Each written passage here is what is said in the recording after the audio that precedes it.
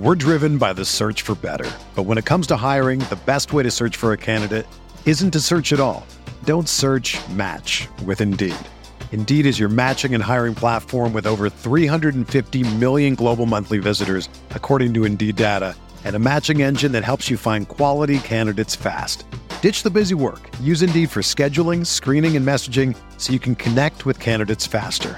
Leveraging over 140 million qualifications and preferences every day, Indeed's matching engine is constantly learning from your preferences, so the more you use Indeed, the better it gets. Join more than 3.5 million businesses worldwide that use Indeed to hire great talent fast. And listeners of this show will get a $75 sponsored job credit to get your jobs more visibility at Indeed.com/Blue Wire.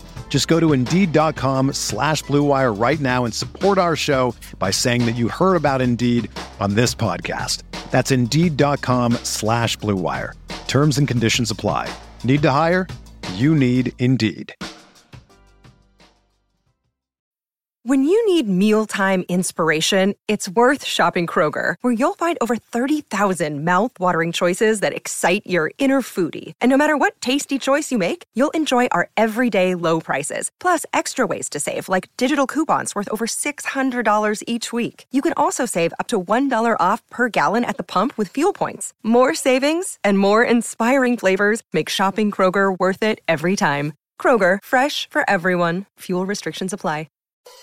Being a parent can be really challenging. It's normal to feel uncertain about whether you're doing the right things to raise healthy and happy children. That's why Child and Family Resource Network focuses on connecting pregnant parents and those with kids under the age of 5 with free support services to help them build confidence in their parenting journey. Everyone deserves to have someone they can turn to for support with parenting. Visit childandfamilyresourcenetwork.org today.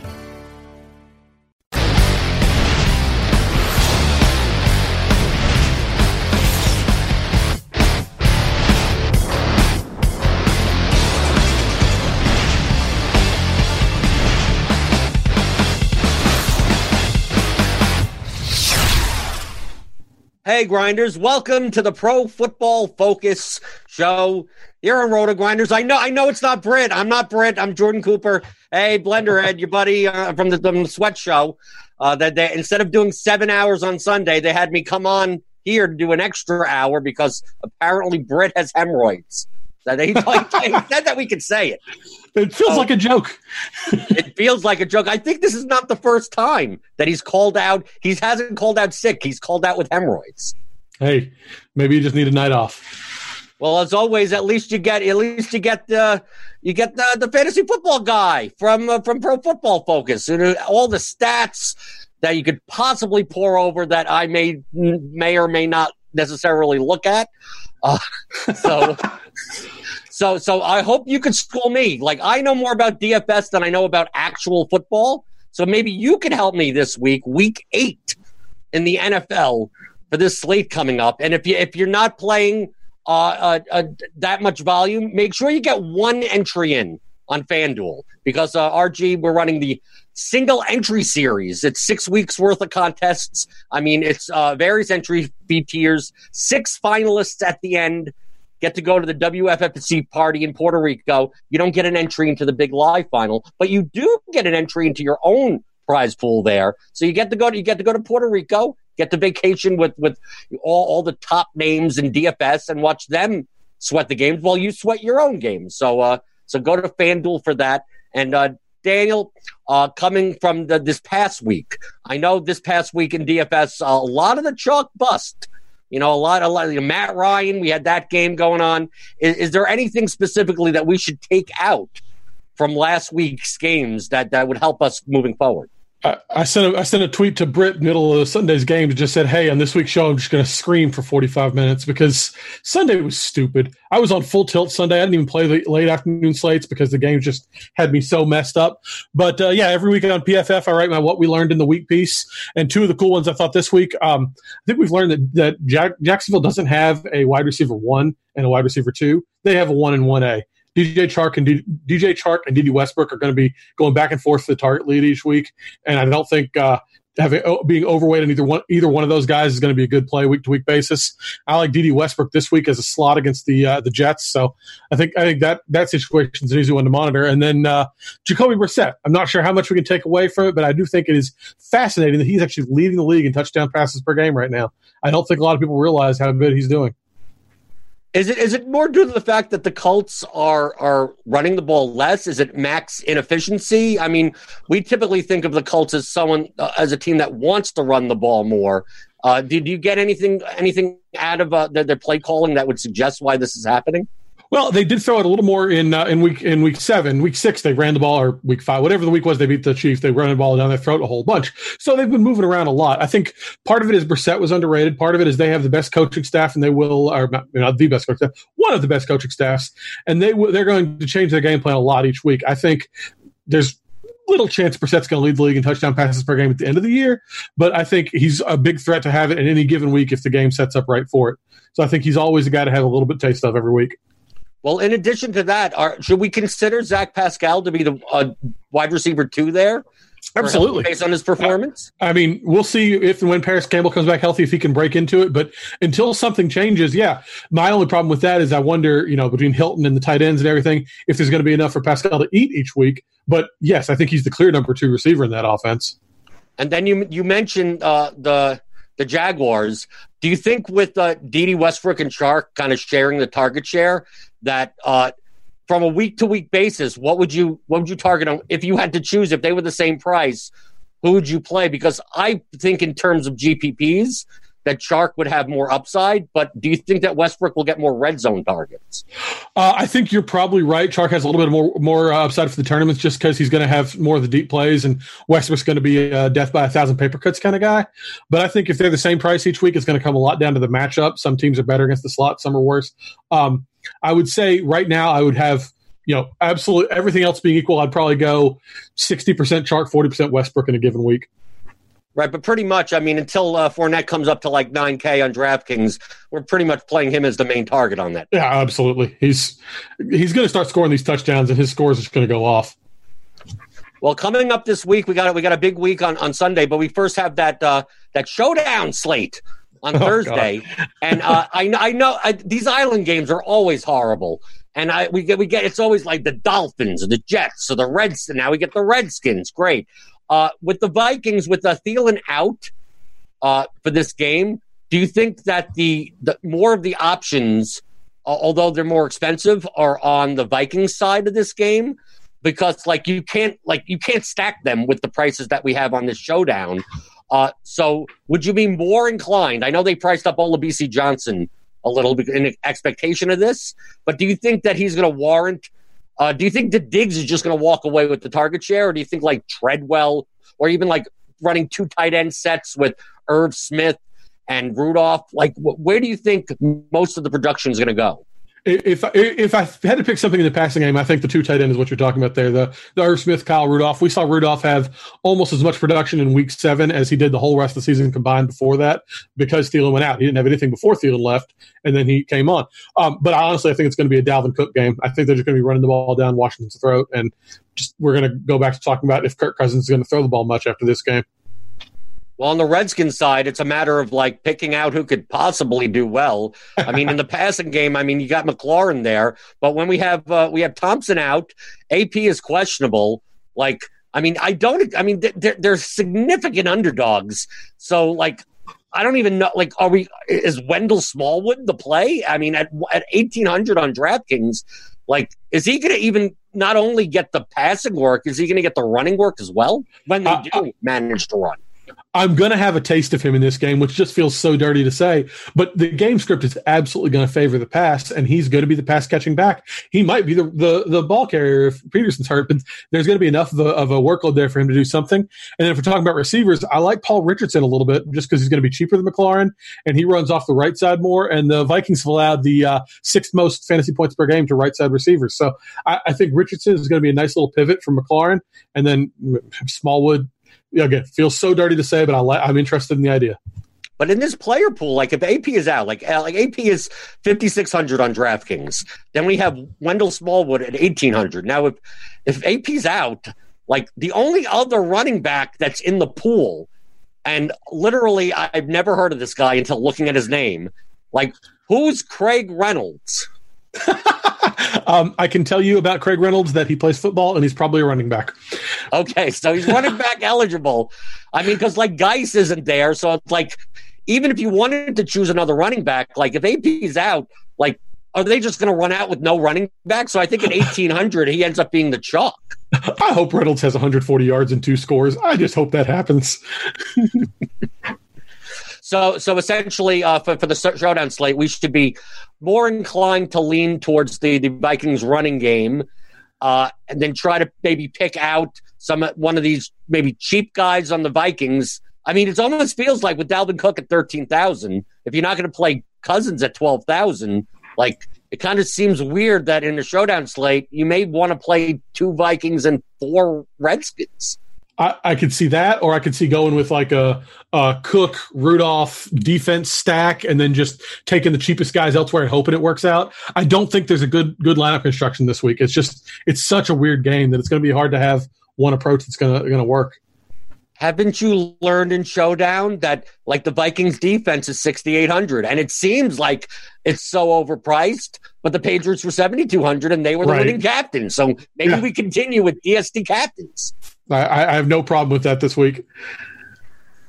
Okay, now taking a look at the lines, at the betting lines. I admit that I'm not a sports bettor, although I obviously understand sports betting. Of course. Are there any lines that you see for your bets this week that maybe have some value to it, especially earlier in the week? Well, for people who want to get in on this, we've got the Green Line product over at PFF. Subscribers can get in there and look at all our bet suggestions, our over-unders, all this stuff. It's a huge resource. I use it all the time. But this week, a couple ones I really like. I like Indianapolis minus 6.5 over Denver, which I always have to say it when I pick Indianapolis. I'm a diehard Colts fan, so there's always the chance that I have a bias that I'm just not seeing. But they're wildly better than the Broncos. We saw the Broncos lay an absolute egg against the Chiefs last week. I don't see how they can keep up with this Colts team. And then this Jacksonville game, we were just talking about the Westbrook-Chark mix. I like Fournette. So I like the Jacksonville and New York to go over 41 and Jacksonville to cover a minus 4.5 in that game. Based on Darnold's performance, I don't know how it's going to be 41-0 against Jacksonville. He can't be that bad again. That game, I listened to some of my podcasts, and I listened to a Monday one on Tuesday, so I are previewing the game. Listening to a game preview after the game has been played is one of the funniest things in the world. I highly recommend it to everybody because it's just, Sam Darnold's turned it on. We're going to see something from him now. Oh, no. It's hilarious. I recommend it heartily. No, it's not hilarious. As a tout, I'm supposed to say that I love listening to it because I get everything right. Hey, that's funny too. Well, at least that's what I'm listening for. I'm listening for the 2 things I got right and disregarding the 18 things I got wrong. Please don't listen to last week's show on that subject. Well, one thing I did get right last week was Matt Stafford and Marvin Jones. So I had a good week. But with the quarterback position on Sunday, I mean, taking a look at DraftKings, I mean, we got the high end is Russell Wilson, Deshaun Watson, Jared Goff coming off a good game, and then on the bottom, I mean, Matt Ryan. Do we know the status of him? Is it going to be Ryan or Schaub? Are we sure about that yet? I don't think we're sure. Last I heard, Ryan's probably going to give it a go. I can't imagine he's going to be 100%, but and because of that, I just can't imagine using any of the main Falcons guys, except maybe Austin Hooper. But I do think we're going to see him out there. Okay, how about the whole Breeze Bridgewater situation? You really think Breeze comes back for this game? I just don't know why they would. They have their bye next week. Give him 2 more weeks. Bridgewater's played really well. He's on PFF grading. He's the number 4 graded quarterback over the last month. He's fine. Let him beat the Cardinals because you almost for sure know they're going to, and give Breeze the extra bye, and then come back and he can be Breeze down the stretch. He keeps saying he wants to play, but I don't know why you'd do that. You know what's going to happen since they're playing the Cardinals? They pull a David Johnson. Breeze comes in for one snap, and then Bridgewater plays the rest of the game. Oh, and then somebody has to go on a rant on Monday. So looking at the stud quarterbacks, I mean, who stands out the most to you that has a good matchup this week? Guy you mentioned just a minute ago, Matt Stafford. I love him this week. Giants have allowed 20-plus PPR points to every quarterback they faced who wasn't a rookie Kyler Murray and Dwayne Haskins they held in check. Dwayne Haskins is not even an NFL quarterback right now, but so Murray's the only guy they've actually held in check who should have done anything. They have the 5th worst coverage grade at 43.1, and with Kerryon Johnson out, Ty Johnson and J.D. McKissic are there, but you've got to think they're going to be throwing the ball a lot in this game. So I feel like Stafford. The only issue there is you're not sure who to stack him with because Jones had the good game. There's Golladay and there's Amendola, but I feel like Stafford's set for a huge game here. Well, on the top end, between the two highest priced quarterbacks, Wilson and Watson. Now, for like DraftKings, for DFS, even FanDuel, like I tend to lean, especially in cash games, towards running back the quarterbacks that actually like have some rushing yards or rushing ability to it.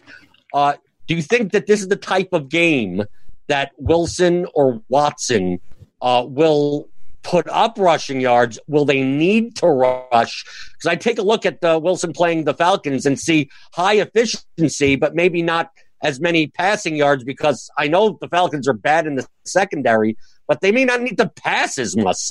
And right. Watson, the Raiders secondary is horrible, so I may not see what need for Watson to rush that much. But I mean, I think they're both going to be efficient. Yeah, there's. It's hard to imagine any way they won't both be efficient, and I'm going to have a taste of both of them in my lineups. We just saw what Aaron Rodgers did to Oakland, and you don't even need an argument to use somebody against Atlanta. So these are two of the best possible matchups, two of the best possible quarterbacks. Yes, it's possible they get ahead so far, especially Seattle, because they like to run so much. But I think you're going to have a taste of both these guys and hope they get a few more yards than we're expecting. Well, I have questions about two quarterbacks in particular because I think they fit that mold also, a little bit lower down in the price. The first one is Josh Allen. Now, the Eagles are notoriously known for being a pass funnel. And yep. I know that Allen doesn't – I mean, he's good rushing, like scrambling wise. They may not design running plays to him, but do you think because the Bills may have a tough time running the ball – that Allen has more upside because he will be passing more and possibly scrambling more? I like his upside a little bit because of the John Brown connection. John Brown is going to absolutely feast in this game. He's one of only two receivers of 50 yards every game this season. There's no reason to think that's going to stop now. And the Eagles are absolutely burnable deep, and they're actually good against the slot. So I think there's every reason to think that Allen will throw the ball to Brown a lot. On the other hand, I don't see as much scrambling out of that. We know they stop the run, but that includes stopping the quarterback running. So I'm not going to have a big taste of Allen this week. Well, same could be said a little bit right down with Kyler Murray. It's the same situation where he rushes the ball, but facing the Saints who have like the mismatch in the offensive line and defensive line in this game is massive. It's ridiculous. So I think if Murray's going to end up having to pass more, possibly rush more, do you think he has upside in the same way that I described about Josh Allen? I think he could rush more. I just think you want the rushing quarterbacks. You want the guy who can rush and throw it. And I'm just worried he's not going to be able to get a lot going in the passing game this week. We saw, people like to look at straight points allowed against the position, and that can be informative, but it's not always going to tell you the whole story. With the Saints right now, I think they've allowed the 6th most points to quarterbacks so far, which looks bad. But through week 3, they've allowed 31.7 to the position. Since then, they've allowed 14.4 points per game to the position. So, yes, Murray may have to run for his life in this game, and he'll have a high floor because of that. But I just don't see a ceiling because of the way the Saints have been defending. I love those cheap points. Anytime the quarterback rushes, it feels like I'm getting a freebie. So in the value range, I mean, once we get down past the 6K range, who stands out in the low end that has either the ability to put up a good floor score for their price or even possibly a GPP winning score? Yeah, well, we talked about one already. I like Bridgewater, assuming Breeze doesn't make the return. We love the Arizona matchup. Even Peterson's return isn't going to scare us off that. And like I said, he's the number 4 graded quarterback over the last month. And if Alvin Kamara plays, he's not going to be 100%. And if he doesn't, well, they don't have Alvin Kamara. Either way, I think it's going to be a huge Michael Thomas game and either Jared Cook or Josh Hill, depending on Cook's health. Another one I like a lot is Ryan Tannehill, which feels dirty as heck to say, but they're going against Tampa Bay secondary. They're not going to be able to run the ball because nobody can run against Tampa Bay. And we'll see if he actually unlocked Corey Davis or not. But it's an obvious stacking option there. So I think Tannehill's an interesting option this week. Yeah, I hear a lot of chatter in the industry about Tannehill. I think maybe amongst like the more casual audience, he'll be less popular. But to me, it screams of recency bias. Of like, if it wasn't for this past game, like if Tannehill put up the normal Tannehill game, 163 yards, maybe he gets a touchdown but has 3 interceptions, would we really be talking about this even against the Tampa Bay defense? I would have talked about Mariota this week if he was still the starter. I think against the Tampa Bay defense with only one running back who's probably not. I think anybody against Tampa Bay is an interesting conversation. I see your point, and it's a good one. But I think you at least need to talk about anybody against Tampa Bay. And if he's playing well, he's playing well. How about the quarterback on the other side of the game? I played Jameis Winston way more than most people because I always look at him as someone that he could show up with 400 yards and 4 touchdowns. He could also show up with 4 interceptions and get benched. Yeah. If you think that Tannehill is going to, if you think that Tennessee is going to throw the ball more, obviously there's going to be more plays running the game and more potential for a shootout. So do you think I know we're not up to wide receiver, but the wide receivers on Tennessee's side are fairly cheap. And the ones on Tampa Bay, like if you're going to play Godwin at 7,100, do you think it may be even better if you're going to stack that game, instead of playing Tannehill, you play like Winston Godwin and then just play 2 receivers on the Tennessee side? Because if you're going to tell me that both teams are going to pass the ball, this game, I know the total right now is at 45.5, but it seems like that as long as there's no turnovers, like that game could easily go over.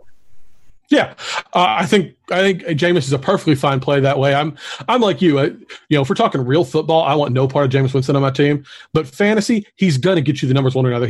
I literally coming into the season, I ranked him as my number 5 quarterback for the season. Totally holding my nose, just saying, don't watch the games, you'll hate it. But at the end of the season, the numbers will be there. So I don't have a problem with that play. I don't have his price in front of me, but I feel like he's a fair bit more expensive than Tannehill, which is why I was picking Tannehill out. 800 difference. It's quarterback. You find the 800 out of your DST. You play the cheapest DST, and you'd be fine with it.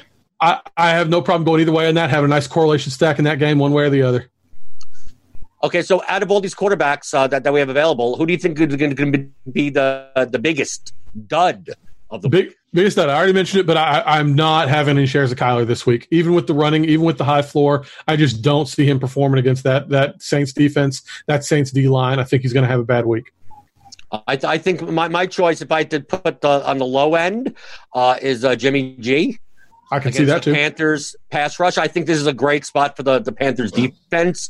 And not necessarily in real football, but in fantasy scoring, because I don't necessarily see that game as being like high scoring. We'll talk about the most expensive player on the slate in the running back section, but I think that people will be scared to go to McCaffrey against the 49ers defense. But I think if this is the type of game where Jimmy G throws 4 interceptions, I think that gives Carolina a lot more opportunities to score. Absolutely. Jimmy G just hasn't shown any ceiling this season, even in the right matchup. So I'm with you on that. I find it hard to imagine using him against a good defense that's had a week to rest. He's a scary play. Similar spot. How about Andy Dalton against the Rams defense? If the Rams are going to put up points, the Bengals are going to have to throw. I tried doing that last week with them in Jacksonville and it didn't work out. Do you think it could possibly work out this week against the Rams? The thing is, if you take out about a 5-minute span of that game, it worked out fine. He had a fine game, except for that one just absolute implosion of 3 interceptions and 5 passes. So, yeah, they're going to be throwing a lot. They have the receivers now. Auden Tate and Alex Erickson came out of nowhere, but these guys have been producing, and they're going to have to throw the ball. Joe Mixon can't do anything right now. So I think Dalton's an interesting play. I hadn't really considered him that much till you say it, but that's an interesting call. Cheap wide receivers with them. I love. That's what I did with Stafford last week. Jones, Golladay, both under 6K. Golladay didn't get me much, but the combination of both of them, absolutely, I'll take the 4 touchdowns. Okay, going to the running back position. I think the biggest question of the week, at least in DFS, I think it's season long you're playing him. It doesn't matter what the matchup is that how willing are you to pay $9,200? Basically, he's the highest price on every site. Willing to play Christian McCaffrey against the Niners defense. It's always a question. If I'm just sitting down saying I'm playing one lineup this week, I'm probably not using McCaffrey. I just don't think the risk reward is there. But if you're one of those people who's going out and playing, a bunch of lineups, having, percent shares and all this stuff, you've got to have a few shares in McCaffrey. The upside is just so much there that if you want to get in there, you've got to have at least 10, 20% feel for him. But yeah, you're right. With the ridiculous price and the opponent, he's $300 more number two back, but he's $1,400 more than the third most expensive back. So if you're playing one lineup, I don't think he's worth the risk. I got the T-shirt on. Defense doesn't matter. I only take a look at McCaffrey, and for 9,200, maybe his ceiling is more limited. And I described the case in which his ceiling could be higher if Jimmy G throws a bunch of picks and there's some turnovers and short fields for him to get touchdowns. But I think from a share of the offense, there's no other player in the league that has a bigger share of their team's offense than McCaffrey. So I think that barring insane value, which we may end up getting on this slate anyway, I think McCaffrey is a perfectly fine floor option. I always kind of feel safe that I'm going to get 18 to 20 points minimum from McCaffrey in my lineup, which may be fine for double ups. I mean, not necessarily right. Good for GPPs. So it's a matter of are you willing to pay up there, or are you willing to pay up at wide receiver? And a lot of times I just err towards the running back. That's fair. I have no problem with that strategy. It's a good one. Would you now between the two? I mean, personally, I would rather play McCaffrey for $300 more than Barkley, because McCaffrey, I think, just has a bigger share of the offense than Barkley. I'm torn on that. I've gone back and forth on that all week long. You've got to like Barkley in this matchup against the Lions team that's not stopped running backs this year, and you've got the Darius Slay on Sterling Shepard if he's back, or Golden Tate. Evan Ingram's not been healthy, so. Yes, McCaffrey has the bigger share of the offense, and yes, he's been more reliable. But other than the game he got hurt, and Barkley's been fine. I'm going to be about equally weighted on both those guys. Well, since if you're not going to play much McCaffrey, if you're not going to play much Barkley, who's the stud running back that you're going to slot in? It's another one that feels dirty, but Todd Gurley. They're huge favorites, 12.5-point favorites. Jared Goff has not traveled well, so there's a chance he doesn't throw it as well in London as he has been in Los Angeles. And Bengals have allowed the most points per game to running backs. They've allowed the most receiving to running backs. If Malcolm Brown's not back, they haven't used Darrell Henderson that much. I think Gurley's an interesting bounce back play this week. Is it primarily because he's playing the Bengals? If this was a tougher matchup, would Gurley at 7,400 on DraftKings would be less of a play? Less, but not none of a play. I assuming he's healthy, and assuming Brown isn't, and assuming all the other things I said. Yes, the matchup obviously helps. Playing against the Bengals is kind of a cheat code for running backs, but even without that, I think Gurley's due for a rebound. So you'd rather play Gurley than $400 more for Leonard Fournette? Fournette's the one I was going to mention. No, that's Fournette's okay. I have my list here, and Gurley. I just wrote Gurley first, but those are the two guys I'm going to mention. Fournette, he leads the league in touches by 10 this year. So yes, McCaffrey is the second, and he has his bye. So, but yes, those two guys are getting the giant shares of their offenses. So yes, Gurley and Fournette are the two guys I'm spending up the most on this week. I think Gurley may be a better GPP play, because I still think that people, at 7,400 especially, I had zero of him at 6,400 last week. So now looking at 7,400, I don't know. I'm looking at if I'd rather play Fournette if I had the choice between the two. Maybe I play them together in GPP, but I think we may see more of an ownership discount. And I think the main question, you're the football guy. I'm not. I could barely, if it's in Tecmo Bowl, I know those plays. Do you think in this matchup against the Bengals that he has higher upside even in the receiving game? Because to me, Gurley's upside comes from catching passes and then also getting the red zone work. Do you think the Rams just blow him out to the point in which they don't need to basically pass to him at all? We were just talking about the possibility of Andy Dalton passing to keep up. So I don't think they're going to – I don't think this defense is what it used to be. I think the Bengals are going to put up enough points to keep the Rams trying. They're not going to stay in the game. I wouldn't be surprised if the Rams cover. But it's not going to be an absolute wipe the floor, run away with the game. So, yes, I think they're going to be enough for Gurley to stay up in this game. Okay, in this range, which I still consider the stud range. What would you do with the status of Alvin Kamara at 7,600 on DraftKings if he's active? If he's active, I'm probably. I don't think I'll have much taste of Alvin Kamara no matter what happens this week. If he's out, obviously not. If he's active, I just can't see him being 100%. And I don't like hitching my wagon to a banged up guy. That got me with David Johnson in my season-long league last week, and I don't want to go that route. So yes, it's a contrarian, it's a nice pivot, but I don't want to have to be relying on a guy who's hurt in my game. Do you think with the Latavius Murray's performance last week, and most people don't realize that he can catch balls out of the backfield, even though the Vikings never really utilized him for that. Do you think that maybe even if Kamara is, 90%, that they lessen his load because they don't mind Murray, especially against the Cardinals? I like Murray. I've written him up as something on PFF that's coming out tomorrow. I have no problem using Murray no matter what happens with Kamara this week. Obviously, if Kamara's there, his upside is going to drop a little bit, but regardless, he's going to be an interesting play. I think the safer play in that range, maybe more of a cash play, Carson against the Falcons. Absolutely.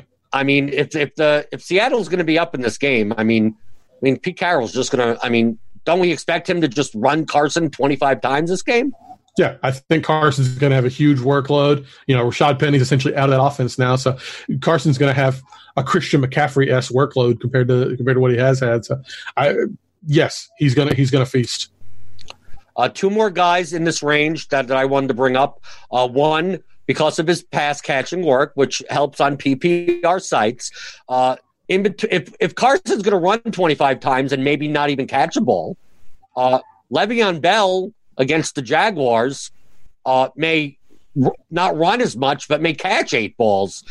So, I know that we're looking at Fournette on the other side of the game, but do you think that Bell, if the Jets could, obviously keep up, do we see this game being a battle of the two running backs and it ends up being low scoring because the clock is running the whole time? You saw me earlier say that I'm picking the over in this game, so I'm not going to say that.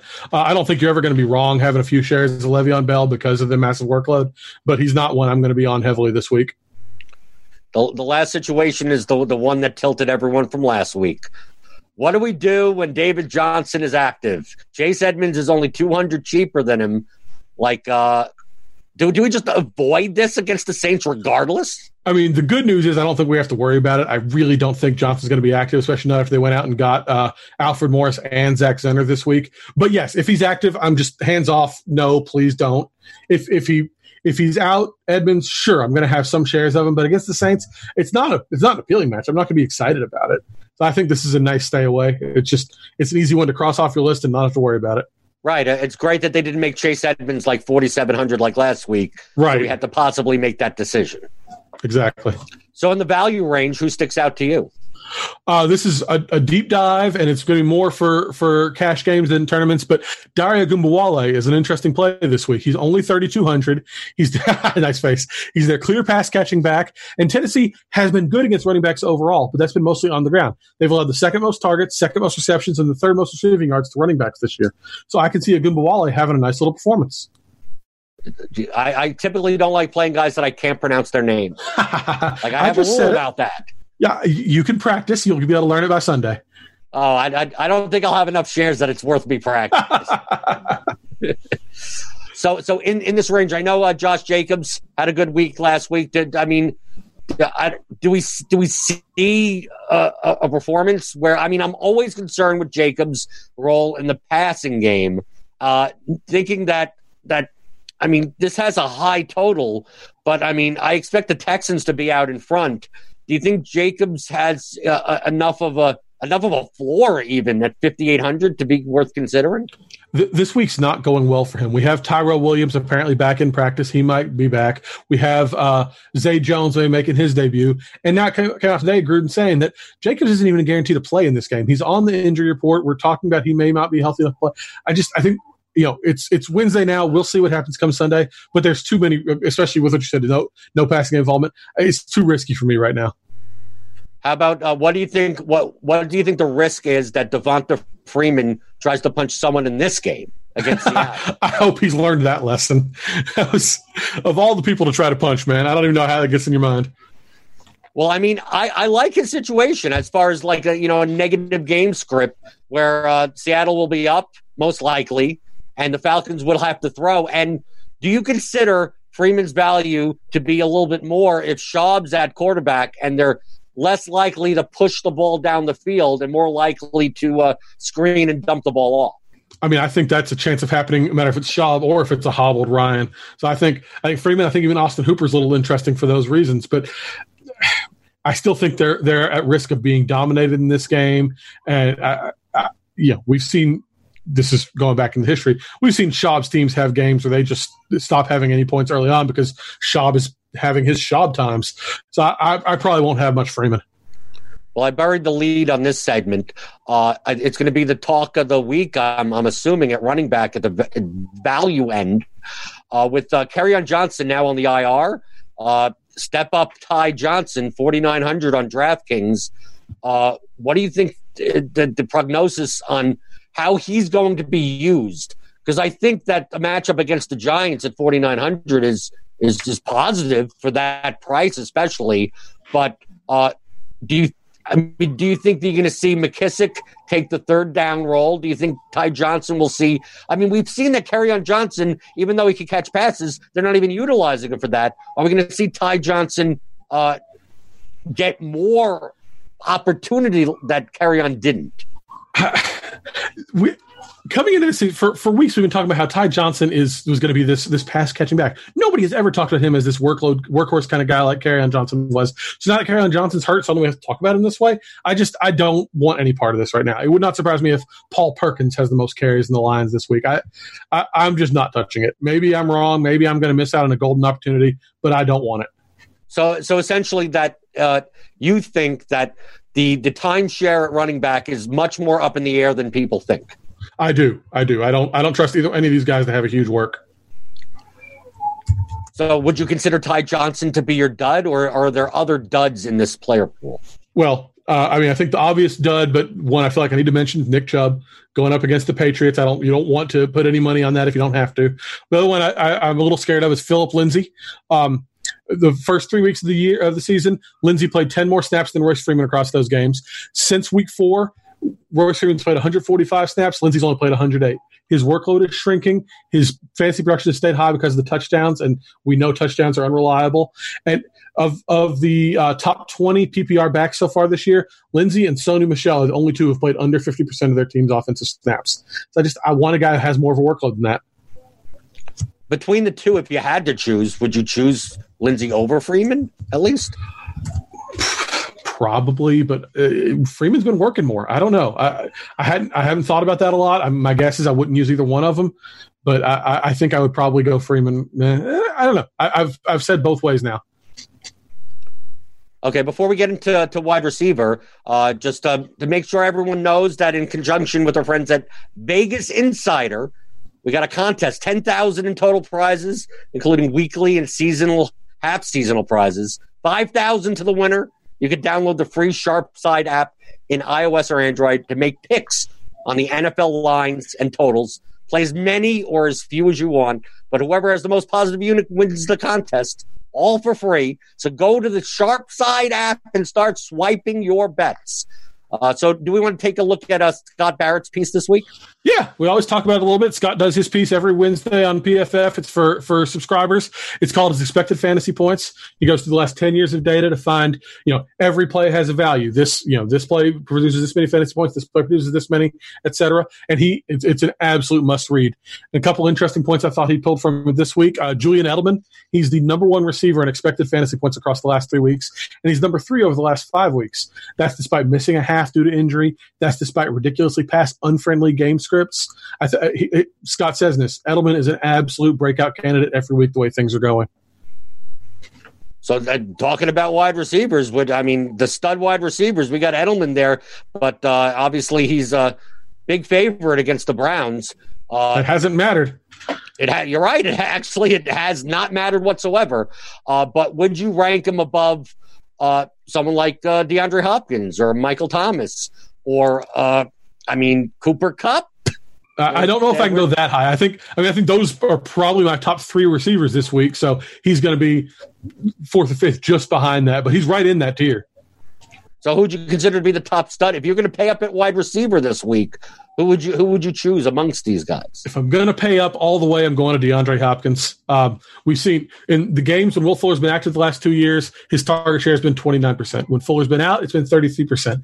Not a huge difference, but enough to matter. We saw Fuller went out last week. Hopkins had his second best game of the season. First touchdown since week 1. I think Hopkins is due to go on a run now with Fuller out for who knows how long. Do we have any concerns about Cooper Kupp? Because, I mean, he's getting the targets, especially the first couple of weeks, and people have played him. He's been very popular the past 2 weeks. I mean, Cincinnati's a cakewalk matchup, both running and passing. I know that you're high on Gurley this week, but what do you think the prognosis is for the Rams wide receivers? I guess I would consider me a Jared Goff hater. I just never trust him week-to-week basis to do these things. If you're going to take a receiver, it's Kupp, and I have no problem with Kupp. He's ranked high in mine, but I'm terrified of him, which I don't know if that's fair. I don't know if that's right, but I've been on him the last 2 weeks, and it's hurt me. So I'm scared of him, which is not analytical, and it's not smart, but it's just the way I feel. Well, also up in this range, we got a game that could 53 total, Seattle. Do you think the thing that I rarely play Tyler Lockett because it always feels like he's so expensive for the amount of targets that he gets. But do you think against this Falcons secondary that he could break the slate on 3 passes, right? I mean, he could have a 142 type of game. But do you think that the game script's going to warrant those types of throws down the field? I was with you up until you said the 2. Tyler Lockett has not scored 2 touchdowns in a game since his rookie year back in 2014, 15, whatever it was. He has the most one-score games or second most one-score games in a season all time. He set last year, and he's doing it again this year. The guy seems allergic to a second touchdown. So I think for cash games he's fantastic, but he's never shown this upside for tournaments. Well, especially at 7,000. I mean, I typically like him in the 5K range, right? In this range right here, I mean, we talked about, the Tennessee game, the Tampa game, if they're going to be passing the ball more. I think more people are going to lean towards Chris Godwin in this game. But for 500 less, we got Mike Evans coming off, where is he? But we also have seen this season that, one of them will have a big game while the other one doesn't.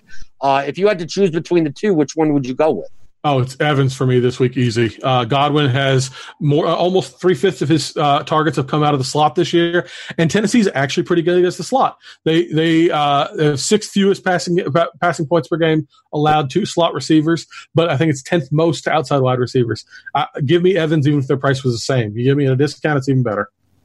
Well, three wide receivers I wanted to point out just in the mid-range, which could be considered studs, depending if you're trying to jam in high-priced running backs. Do you think that Kenny Golladay is only going to get 2 targets in a game where they have to throw 40 times? I am absolutely just wiping last week's game off of Kenny Galladay's resume, treating him just like I was coming into that game, and I'm all in on him this week. He's still 2nd in the league in end zone targets, still 3rd in red zone targets. He was the number 11 receiver in points per game coming into last week. Last week was abysmal. It's awful. We're always going to hate it forever, and I don't care that it happened. I'm all in. Well, last week, T.Y. Hilton was 36% in the Millie Maker at 5,900. He only got raised 200. He had 18 points. He got a touchdown. I mean, it wasn't a slate-breaking type of thing for his ownership. But with his price raised to over 200, only 200, going against what may even be a better matchup against the Broncos, do we go right back to the well with him? I'm a little nervous about him this week. We've seen the Broncos shut down number 1 receivers since week 1. Keenan Allen, DJ Chark, Allen Robinson, and Julio Jones? The 4 number 1 receivers they've played in the last month have averaged 40 yards against them.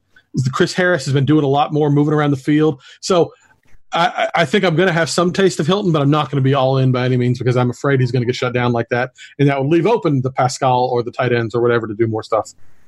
Well, you mentioned another guy right 100 lower than him. Do you think that if he was on a different team, Allen Robinson would be an $88,000 wide receiver? Allen Robinson is so damn good. Everyone's saying it, so I'm not having any great insights here. But are we ever going to see him with a good quarterback? It's so depressing. But yes, I mean, even with Mitch Trubisky, I think Allen Robinson's a guy to have a taste of every week. He's so good.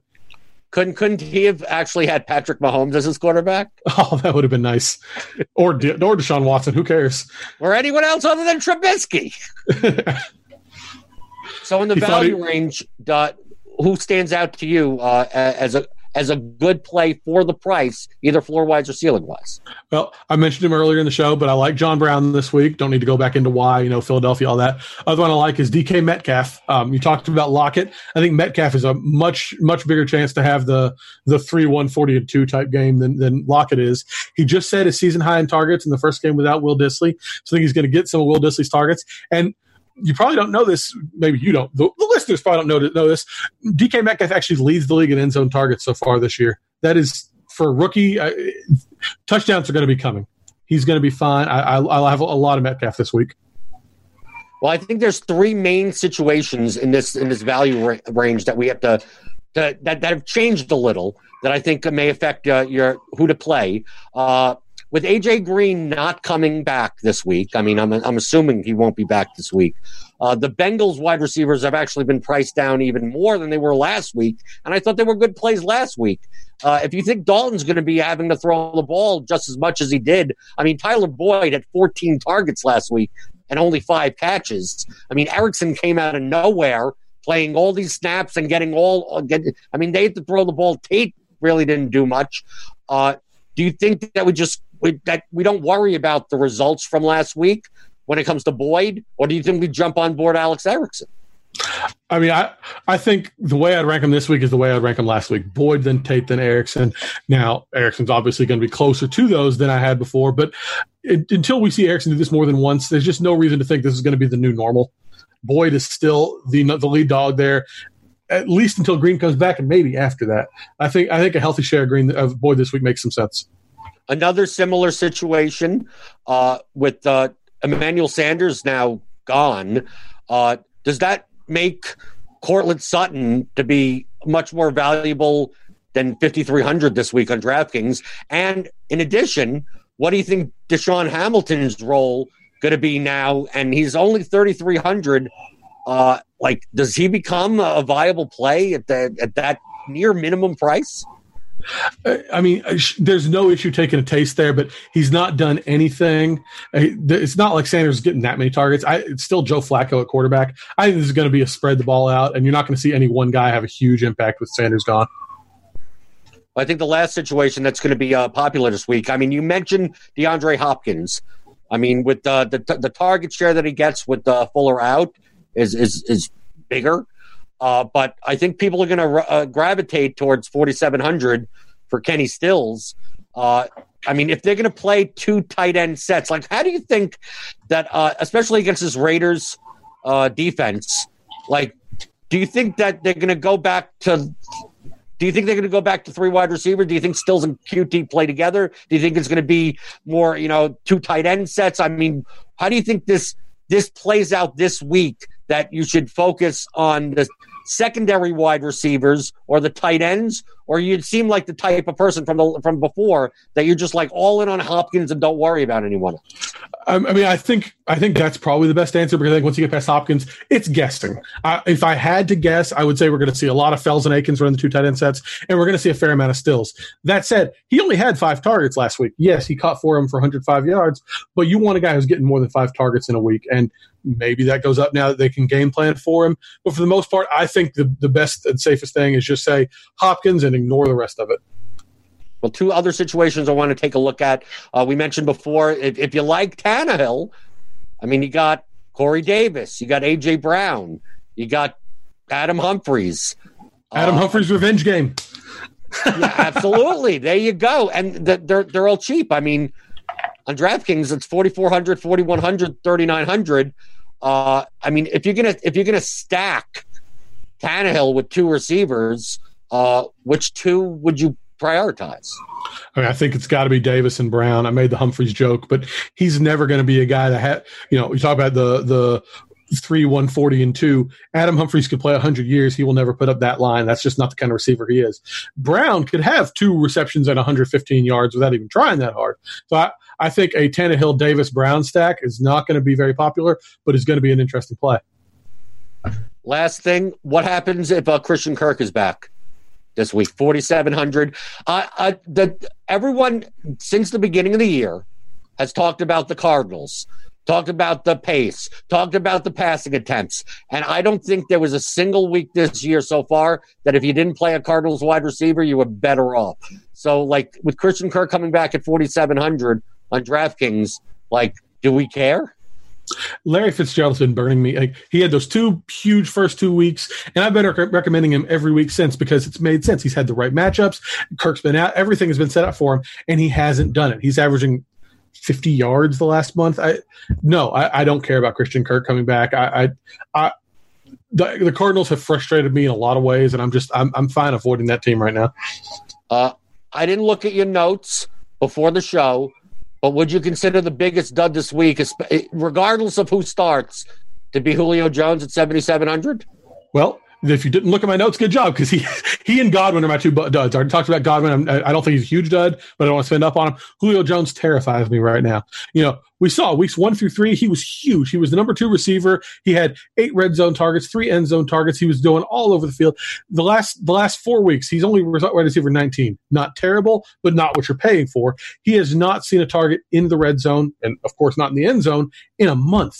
If you're not getting the ball down there, his yards per route run are down to 2.13, which is his lowest since 2012.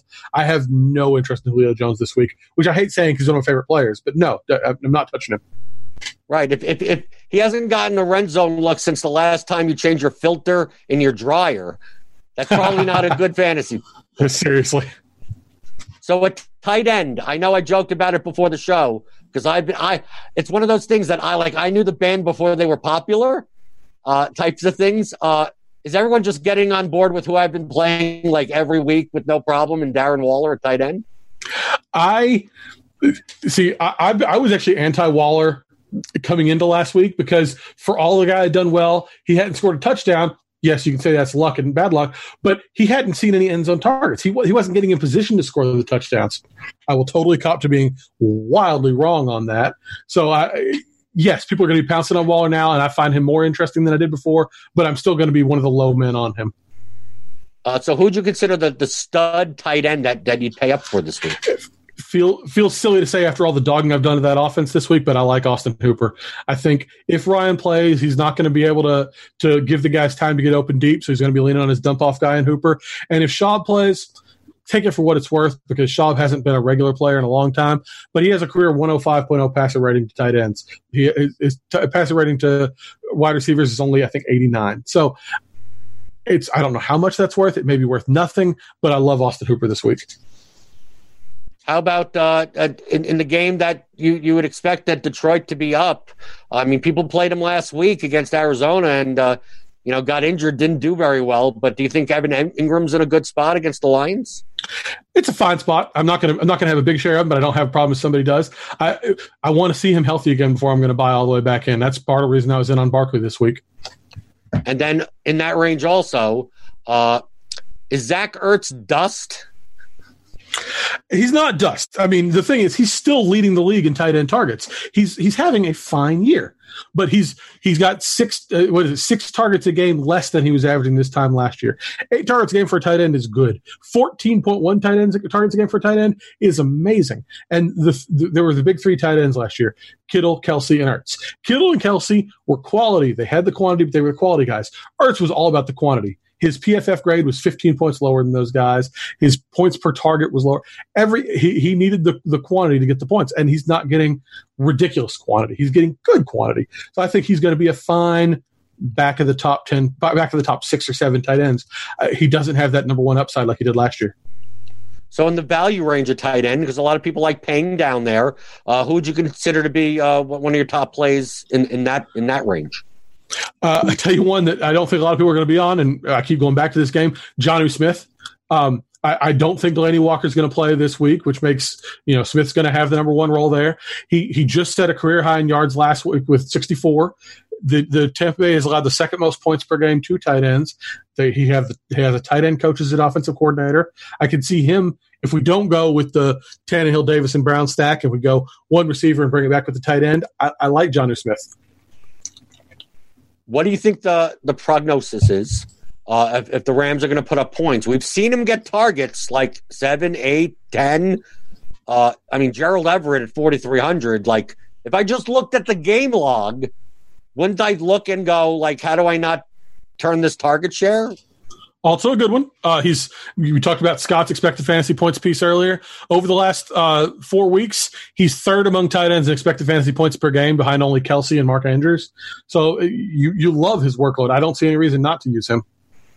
And then we also have Hunter Henry. I mean, if he's going to line up in the slot a lot of the time, like, should we really be treating him as like a $4,900 wide receiver that is eligible at tight end? And I know the Bears are supposedly a bad matchup. Do you think people are going to shy away from him, even though, like, according to Cardi, he's one of the best plays at tight end? The next time Hunter Henry has a bad week, you use him every week. When he has a bad week, just chalk it up to a loss. He's been great. Yes, use him. Happy times.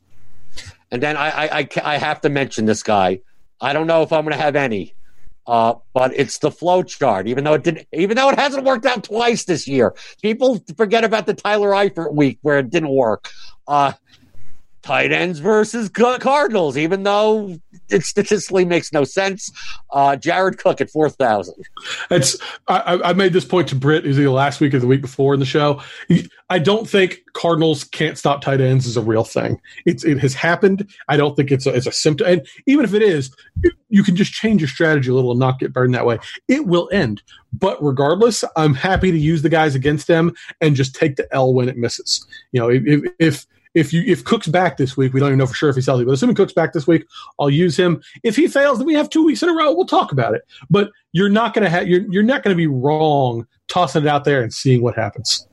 Right. I hope he doesn't have a good day, so I don't see the flow chart works all over the place. So who would you consider for their price to be maybe the biggest dud at the position? Well, Ertz is my pick for the biggest one this week. I think he is dust. He is dust. I think he'll have a fine game. I think he'll be okay. I don't think he'll be worth it. The other one I'm scared of is TJ Hawkinson. So people are still looking back at that week against Arizona and considering investing in him. He's still the big name. But, man, he hasn't topped 32 yards since that game. He's 48% of his PPR points this season came in week 1. The guy has been tight end 25 since week 1. No, don't touch him. My dud of the week is that I can't possibly see paying all the way up for George Kittle. I know, yes, he could put up a humongous game, but in this 49ers offense, like, it feels like they're playing people from the stands. Like, I don't know what's going to happen. They're going to run 4 running backs, 17 wide receivers. Now, Kittle will have the biggest share of that. It feels like I'm going to someone's birthday party and I don't even know who half the kids are.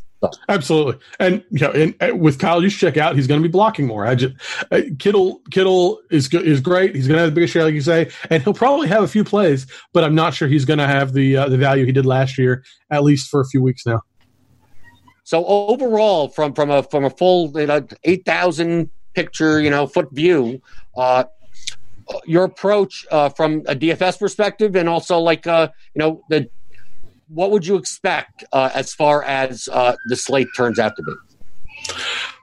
Honestly, this is a weird slate. I write at least one piece every day on PFF. So I take a look at these slates and these weeks from every possible angle, and I don't feel like I have a good grip on the slate this week. I feel like you're going to be going the games that we expect to be high scoring. Seattle, Atlanta. I can pick out some things against that. Seattle's going to run the ball a lot. Atlanta might as well not be a team anymore. So I don't feel like I have a good grip on the slate this week, except I love DeAndre Hopkins and I love Austin Hooper. And I feel like I shouldn't love Austin Hooper, so it feels dirty to say, but those are the two guys I'm going to be feeling a lot this week.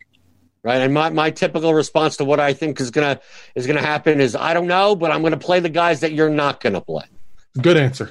That's exactly what I do. So where can people find you? Over at Pro Football Focus. PFF.com. I literally have at least one piece there every day of the week, some days 2, some days 3. I'm on Twitter at Daniel T. Kelly.